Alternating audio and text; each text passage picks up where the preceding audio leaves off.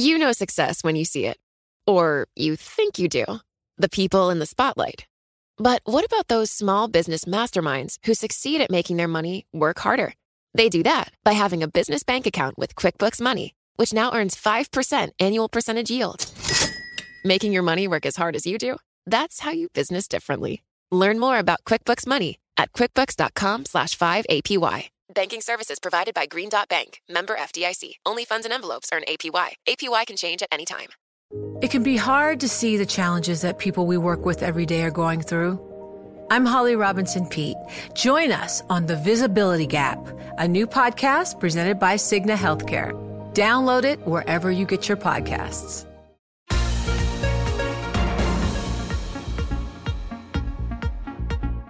Welcome to the Bloomberg P&L podcast. I'm Pim Fox, along with my co-host, Lisa Abramowitz. Each day, we bring you the most important, noteworthy, and useful interviews for you and your money, whether you're at the grocery store or the trading floor. Find the Bloomberg P&L podcast on Apple Podcasts, SoundCloud, and Bloomberg.com. There's been a lot of concern about the $1 trillion junk bond market in the U.S. For a number of years. This year, however, it has been outperforming. Our next guest joins us to talk about that, John McClain, portfolio manager at Diamond Hill. John, I want to start with that because there's been a lot of concern about riskier assets this year, certainly volatility picking up. And yet the high yield market has been significantly outperforming higher rated debt. What do you make of that? Well, I think it's the credit spread that you have in high yield is still reasonably attractive for the default rate expectations going forward. So you have, with this case, you also have less interest rate sensitivity with high yield. And so I think if people are worried about the markets, I'd first be a little bit more worried about equities as opposed to high yield. When you talk about high yield, should we get specific and talk about some of the energy the areas like oil, natural gas? I mean, because weren't they really the big focus of high yield lending? Yeah, I mean, that was definitely the story in 2015 and 2016. I think the market has sharpened its pencil and understands where good assets are and where weaker assets are. And from our viewpoint, you want to be concentrated in the Permian Basin. And, at this point, companies have right-sized their balance sheets. I think we've seen all the distress kind of move through. And with the commodity environment where it is, particularly on oil, around $60, that's pretty constructive for a lot of the high-yield issuers right now. All right, I want to talk a little bit about some of the sinkholes that we're seeing. For example, Community Health. Yesterday, it was rumored that it is going to hire some advisors to restructure its debt, and its bonds sunk. This sort of feeds on an ongoing slump in healthcare-related junk bonds. Is this an area where you see opportunity or that you want to avoid like a plague? Yeah, I'd probably say the latter. Avoid like a plague. We are certainly underweight healthcare in general, and community specifically has a very tough path on a go-forward basis. We don't really like the assets, and we think that it has an untenable debt load. So I do believe a restructuring could occur, and could occur seemingly faster than the market has anticipated. Another name that caught my eye, Valiant. This is a company with $27 billion of debt. It just sold more bonds, and there were plenty of buyers, evidently. Were you among them, and do you view this as a sign that the pendulum has swung back to issuers in the high-yield bond market? Well, we were not. And the coupon that they had to pay at 9.25% was pretty expensive relative to the market, yielding a little north of 6%. So, they're in a position right now, again, with a very weak hand. They have to continue to kick the can down the road, and their interest costs continue to move higher. I don't think that deal is traded particularly well. I think that one is certainly a wait and see story. Tell me about Sprint, and they're going back to the market for more money, and they're using Spectrum as collateral. You're kind of laughing a little bit here. Why? We kind of put that in the too hard pile. It's very hard to set a true valuation around what that Spectrum's worth. So if we can't analyze and understand it, we're not going to commit capital to it. What about the ETF involvement in the high yield bond market? There has been a sort of bifurcation between bonds that are included in the high yield bond ETFs and those that have not. How much do you sort of play that space and try to focus on bonds that are either in the ETFs or out of them? Yeah, I mean, the ETFs are our favorite trading counterparty, Lisa. What does that mean? You have a technical buyer or seller, and they're typically buyers into strength and sellers into weakness.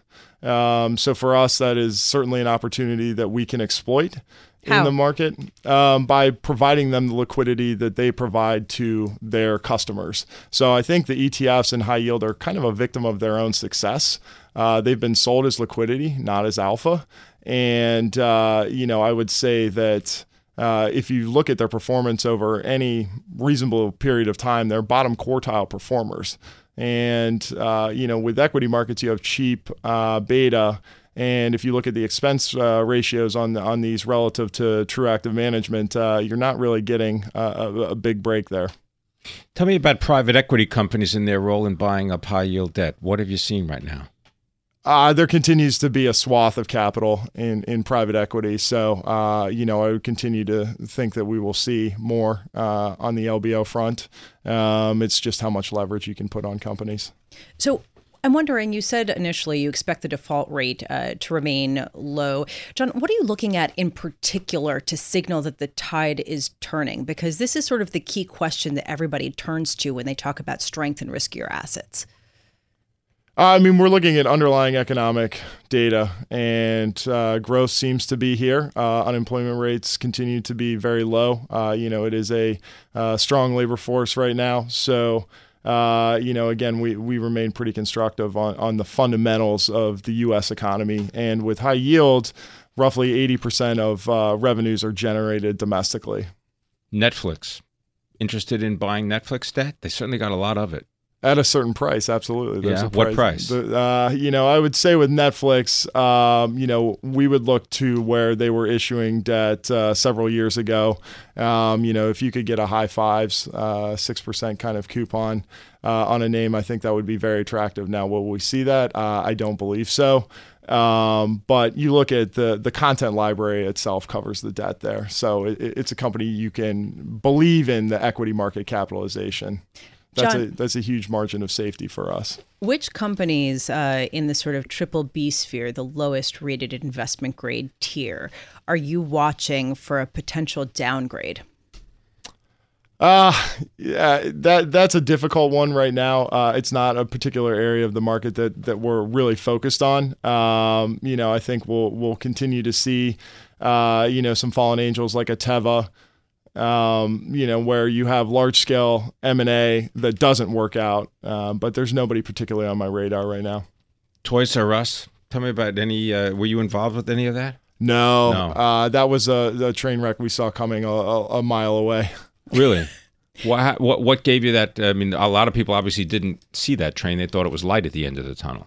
When's the last time you've been to a Toys R Us? It was basically it's something as basic as that. You run it. You talk amongst yourselves at the firm and say, "We don't even do this ourselves." Yeah, that's certainly a part of it, and they were saddled with too much debt, and their competitors were taking market share for a long period of time. So it was something that we felt like we could see well in advance.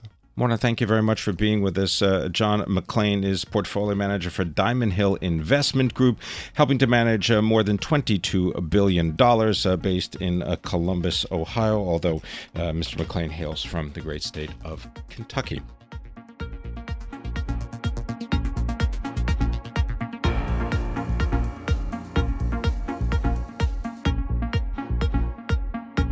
Factory work and the industrialization of the world. It has attracted political pundits, but it also has now attracted an analysis by Joshua Freeman. He is a distinguished professor of history at Queens College and the Graduate Center of the City University of New York of CUNY, and his book is entitled Behemoth, A History of the Factory and the Making of the Modern World. And he joins us here in our 1130 studios. Professor Freeman, thank you very much for being here. First, tell us, why did you decide to write this book?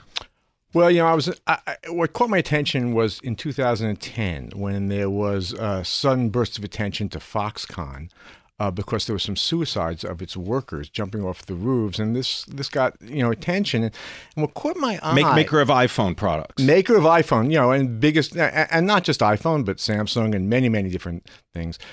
And what caught my eye was the size of the factory. It had 250,000 workers. And as an historian, this was mind-blowing, this company I had barely ever heard of. And I started thinking, are there precedents for this kind of outsized establishment? And, I thought, well, yeah, there kind of are. And that in each era, for 300 years now, there have been kind of cutting-edge establishments that have been the templates for the future and have captured public attention, because they become carriers for debates about, what our future should look like, what system should we have. So that sort of got me into this book. I thought, let me do some case studies that start with the earliest English factories and end with Foxconn.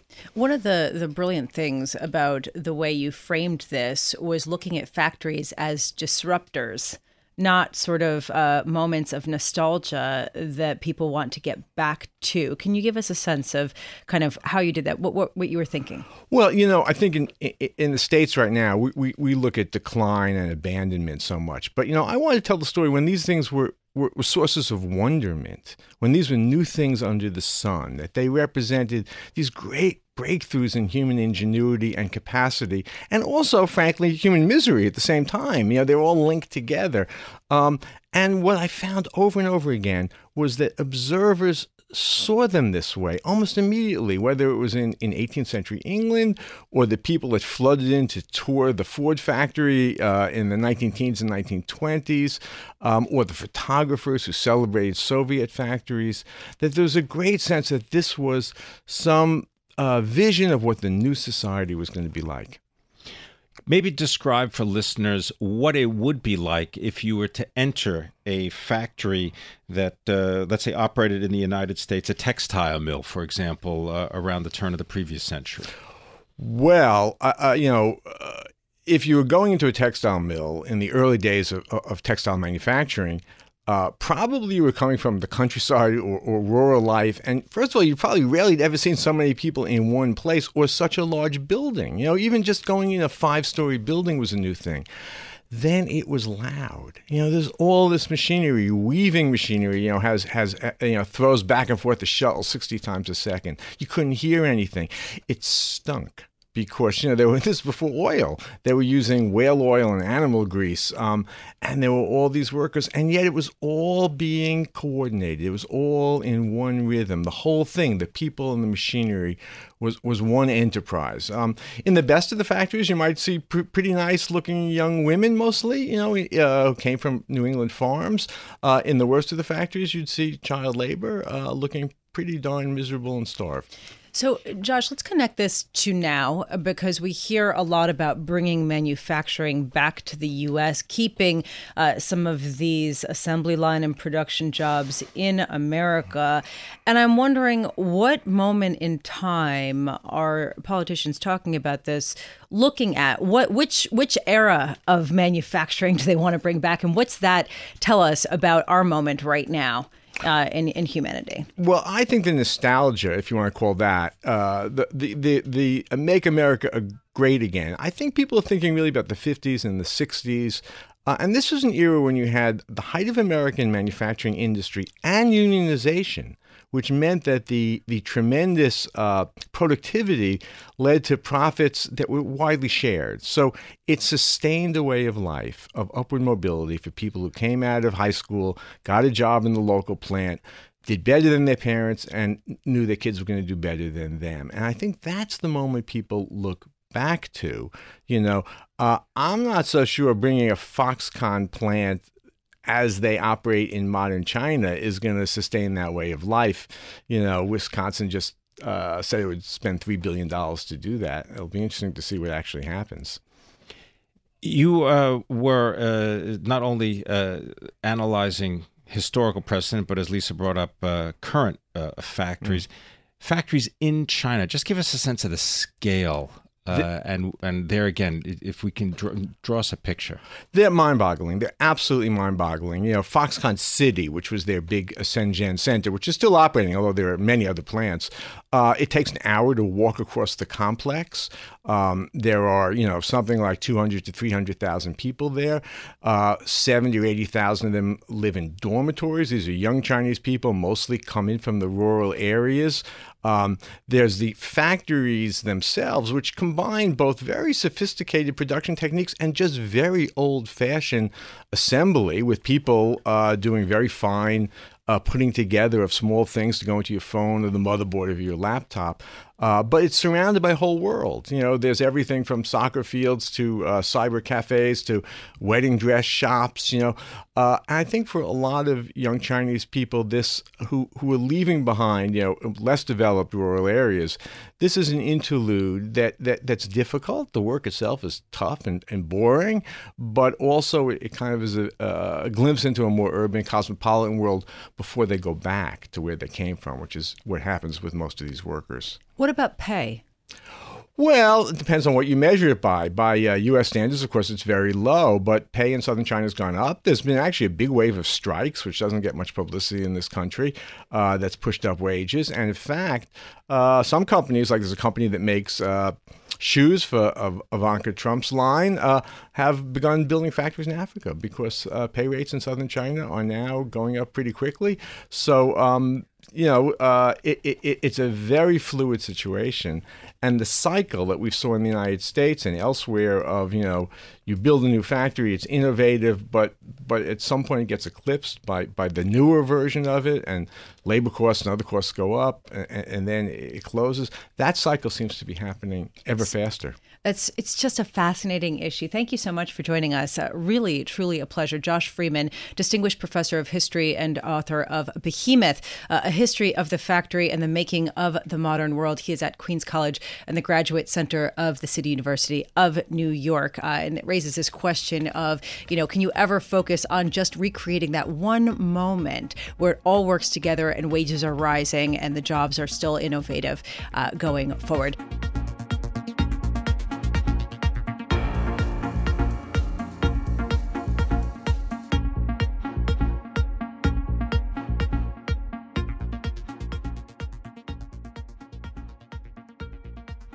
You know success when you see it. Or you think you do. The people in the spotlight, athletes, actors, artists. But what about the people behind the scenes? The ones who make it all happen. The lighting engineers, the sideline photographers, the caterers. They're small business masterminds. And if there's one thing they have in common, it's making their money work harder. That's why they have a business bank account with QuickBooks Money, where they are now earning a generous 5% annual percentage yield. Yes, 5% APY. Making your money work as hard as you do? That's how you business differently. Learn more about QuickBooks Money at quickbooks.com/5APY. Banking services provided by Green Dot Bank, member FDIC. Only funds and envelopes earn APY. APY can change at any time. United Kingdom's Prime Minister Theresa May expelling 23 Russian diplomats. To talk about this and other possible points of contention between the European Union, the UK, the United States, and Russia, we want to bring in Toby Harshaw, Bloomberg View National Security Editor. Toby, how much of a big deal is this? It's both a big deal and not a big deal. It's going to depend on exactly who the diplomats are. I think Theresa May is in front of Parliament right now. It may or may not come up. She's going to give a statement later in the day, sort of with more details. I mean, this is all part of the game that they play. We suspended, under the Obama administration, we suspended Russian diplomats and we took over their lovely shore house in Maryland. And I don't think anyone truly. It's more of a statement than it is actually messing up their embassy. Okay, so there was this nerve agent attack of a former Russian citizen. He was killed in the UK. Yes? You're shaking No, your head. he's still hanging on. What? They're hanging on, aren't they? Oh, they're both hanging on. Uh-huh. Okay, great. Unless he died overnight, but okay. Okay. How important is it that President Trump responds to this in support of the United Kingdom? It's only important because it's President Trump, because of, his statements during the campaign that led a lot of people to think he was going to be squishy on Russia. He actually hasn't been. They've been pretty tough on Putin since they've taken office. They upped sanctions. Their rhetoric has been pretty good. But yeah, it would be nice to see him just add moral support. Toby, is this more about the optics and the headlines? Because I can't imagine, as horrible as it is, that this is a security threat to, let's say, either the United Kingdom or to the United States. And I'm wondering whether this is, in a sense, a diversion of attention away from issues having to do with challenging air power in the Baltic, sale of military hardware to Turkey, and perhaps even undermining NATO. That's always a possibility. I'm gonna be the skunk at the garden party for a moment. No, here. Go for it. We don't actually have proof that Russia is behind this. We strongly suspect, for good reason, that they were. So I don't want to get into their motivations behind it. I don't think that anyone would think this is gonna keep the attention off of their other nefarious doings for very long. In fact, I think it'll only add to the image of the Russians as being a huge problem. Okay, so let's say it hasn't been proven.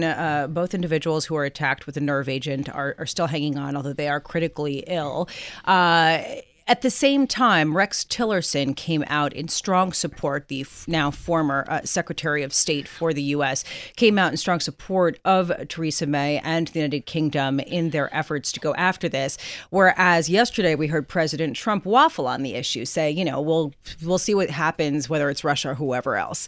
I mean, this seems symbolically important. Are we reading too much into that? I think in the U.S. we maybe are. I mean, this for the Brits to react like this is very much called for. I mean, this is an attack on their sovereign territory.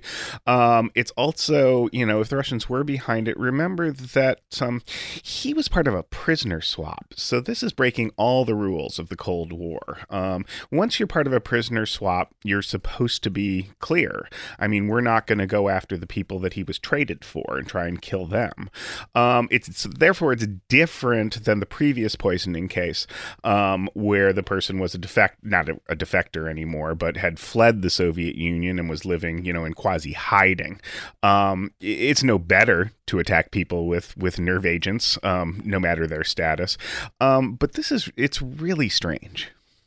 Toby, let's just shift to the U.S. and our own defense budget right now. What's the most important issue that should be before people's attention when it comes to spending over $760 billion a year? I hate to say it, but it's actually pension and healthcare reform for veterans. I don't think we can do much about that for the current retirees. I mean, we made a promise to them. They put their lives on the line. But I think we have to be much, much tougher on the people in the service, and particularly new recruits. And would this affect things like the Veterans Administration? That's where I was going to go with that. It would. That's a separate budget technically, right? But I think there are a lot of savings to be done there. The disability program in the VA is an absolute disaster. In fact, when they had the huge scandal about the waiting times a few years ago, almost all of those people were not waiting to be admitted to a hospital. They were looking to have their disability claims reviewed and get larger monthly checks. So it wasn't as horrible as it seemed. It was bad that there was this huge backlog. But the real problem is these people get, they're great. They were in the military. They're strong, capable people, and they get sort of sucked into this disability trap where there's not a good system to get them back in the workforce, and it's sort of a subsistence living. Toby Harshaw, thank you so much for being with us. As always, we love having you on. Toby Harshaw, Bloomberg View national security editor, talking about the move that Theresa May announced today, expelling 23 Russian diplomats.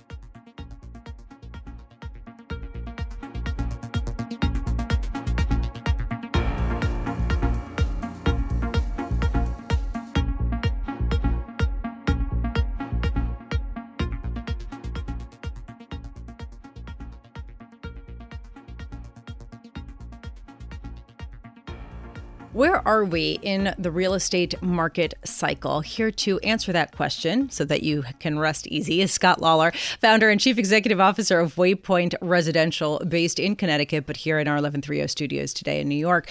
Scott, I want to start with that question, but before we get into the answer, has the market in the U.S. ever been more bifurcated between cities that have seen an explosion of growth and price increases and the sort of smaller and mid-tier communities that kind of had been left behind until recently? Well, it's hard to say whether it's ever been more bifurcated, but it certainly is now, right? And so what we're experiencing is there's a tremendous influx of capital into major coastal markets, institutional capital, foreign capital, and so on. And one of the reasons we try and play in a little bit different playing field is because of that. So it's the case that capital has now flowed further out, and we used to be a little bit ahead of the pack, or so we hoped and felt, playing in secondary and tertiary markets even as recently as 3-4 years ago. When you talk secondary, tertiary, we're talking perhaps Baltimore, Pittsburgh. Is that what you're talking New about? Yorker's view of the world is different than that. But, markets as small as 500,000, million people and so on.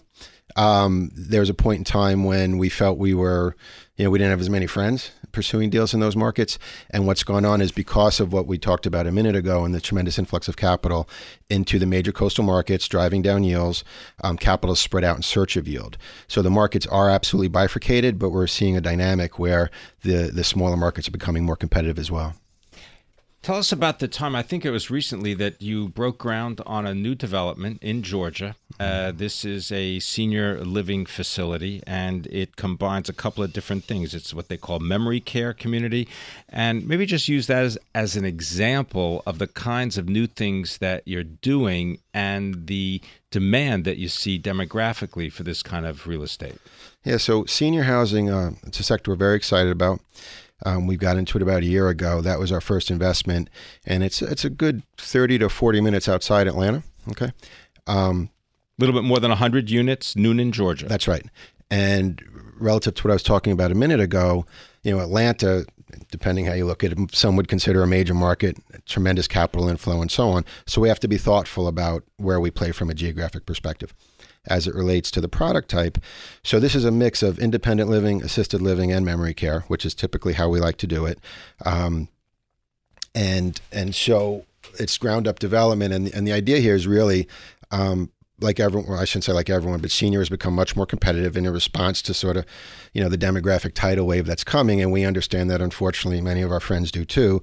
And so the space has become more competitive. And so we bring to bear the same philosophy and trying to be thoughtful about how we play geographically so we get the benefit of that demographic tidal wave, but not necessarily compete with all our best friends when we're pursuing opportunities. And this was a joint venture with Watercrest Senior Living, right? That's correct. Okay. Use that as an example to sort of explain how you survived the 2008 downturn to then be able to do something like this, because you were at Broadway Partners, and boy, you probably have the scars to prove it. Yes, I was, and I do. And so, look, what we're doing now is a very different business plan. For a couple of reasons. We're big believers in the apartment sector. There are all sorts of things driving the sector, and I'm sure you've had other folks talk about it and all that kind of stuff. And this sector has performed very well in this cycle, and importantly, performed on a comparative basis during that crash, better than other commercial property types. It's basically a less volatile, lower beta sector. So whereas office buildings, shopping centers, hotels experience certain fluctuations in rents and values and so on when the market blows up, apartments experience a cycle, but to a much lesser degree. Coming out of what you referred to, that sounded pretty cool to me. So part of what we're doing is to take advantage of tremendous macro drivers that are behind the apartment sector. And part of it is, as you point out, we're coming out of that cycle the way we did. Something with a little bit less volatility felt pretty good. So what we did is, we went through the cycle at Broadway. We had a lot of difficulty, kind of experienced a little bit of everything and contending with lenders and investors and so on. But we came out of it, I think, a lot better than a lot of people thought we were going to. And when it was time to start investing again, we said, it's been a few years since we've done a deal. Let's take a look around, decide what we think makes the most sense. I had assumed all along I would just get back in the office business. But when we looked around, we decided there was a lot to like about the apartment business. And we started by dipping our toe in the water. We did a couple of deals with some partners to check it out, decided we were big fans, and decided to kind of go full speed. Real quick, given the scars that you have, what are you looking for to indicate that another downturn in the housing market is coming? Well, let me respond to the question a little differently as far as another downturn coming. Here's how we structure our business, okay? And that's what I spend the most time thinking about. It's not trying to forecast when the downturn is coming, but making sure we're positioned to contend with it. So we do extreme downside sensitivity analysis, okay? We look at the numbers. Basically, we look at every acquisition as if 2008 was happening the next day. And more than that, we show those numbers to our investors. And I get asked that question all the time. I call it the inning question. Scott, what inning are we in? In fact, I think you opened the segment that way. And my answer is always, I don't know. But let me tell you what's going to happen when. And I say, if this acquisition experiences 2008, 2009, here's the arithmetic. And the way you get there is with very conservative use of leverage and playing in a relatively low beta sector like I described. And when you bring those two things together, you're able to very confidently say, there's going to be a cycle. Here's the information. Right. I don't know when, why, and how bad, but I know we're okay when it happens. And being a good steward of capital, I think, is much more about being able to answer the question that way than saying we're in the 7th or 8th or 9th or whatever the case may be. Much appreciated. Come back. Spend more time with us. Scott Lawler is the founder and the chief executive of Waypoint Residential, giving us his views on the real estate industry. Thanks for listening to the Bloomberg P&L podcast. You can subscribe and listen to interviews at Apple Podcasts, SoundCloud, or whatever podcast platform you prefer. I'm Pim Fox. I'm on Twitter @PimFox. I'm on Twitter @LisaAbramowitz1. Before the podcast, you can always catch us worldwide on Bloomberg Radio.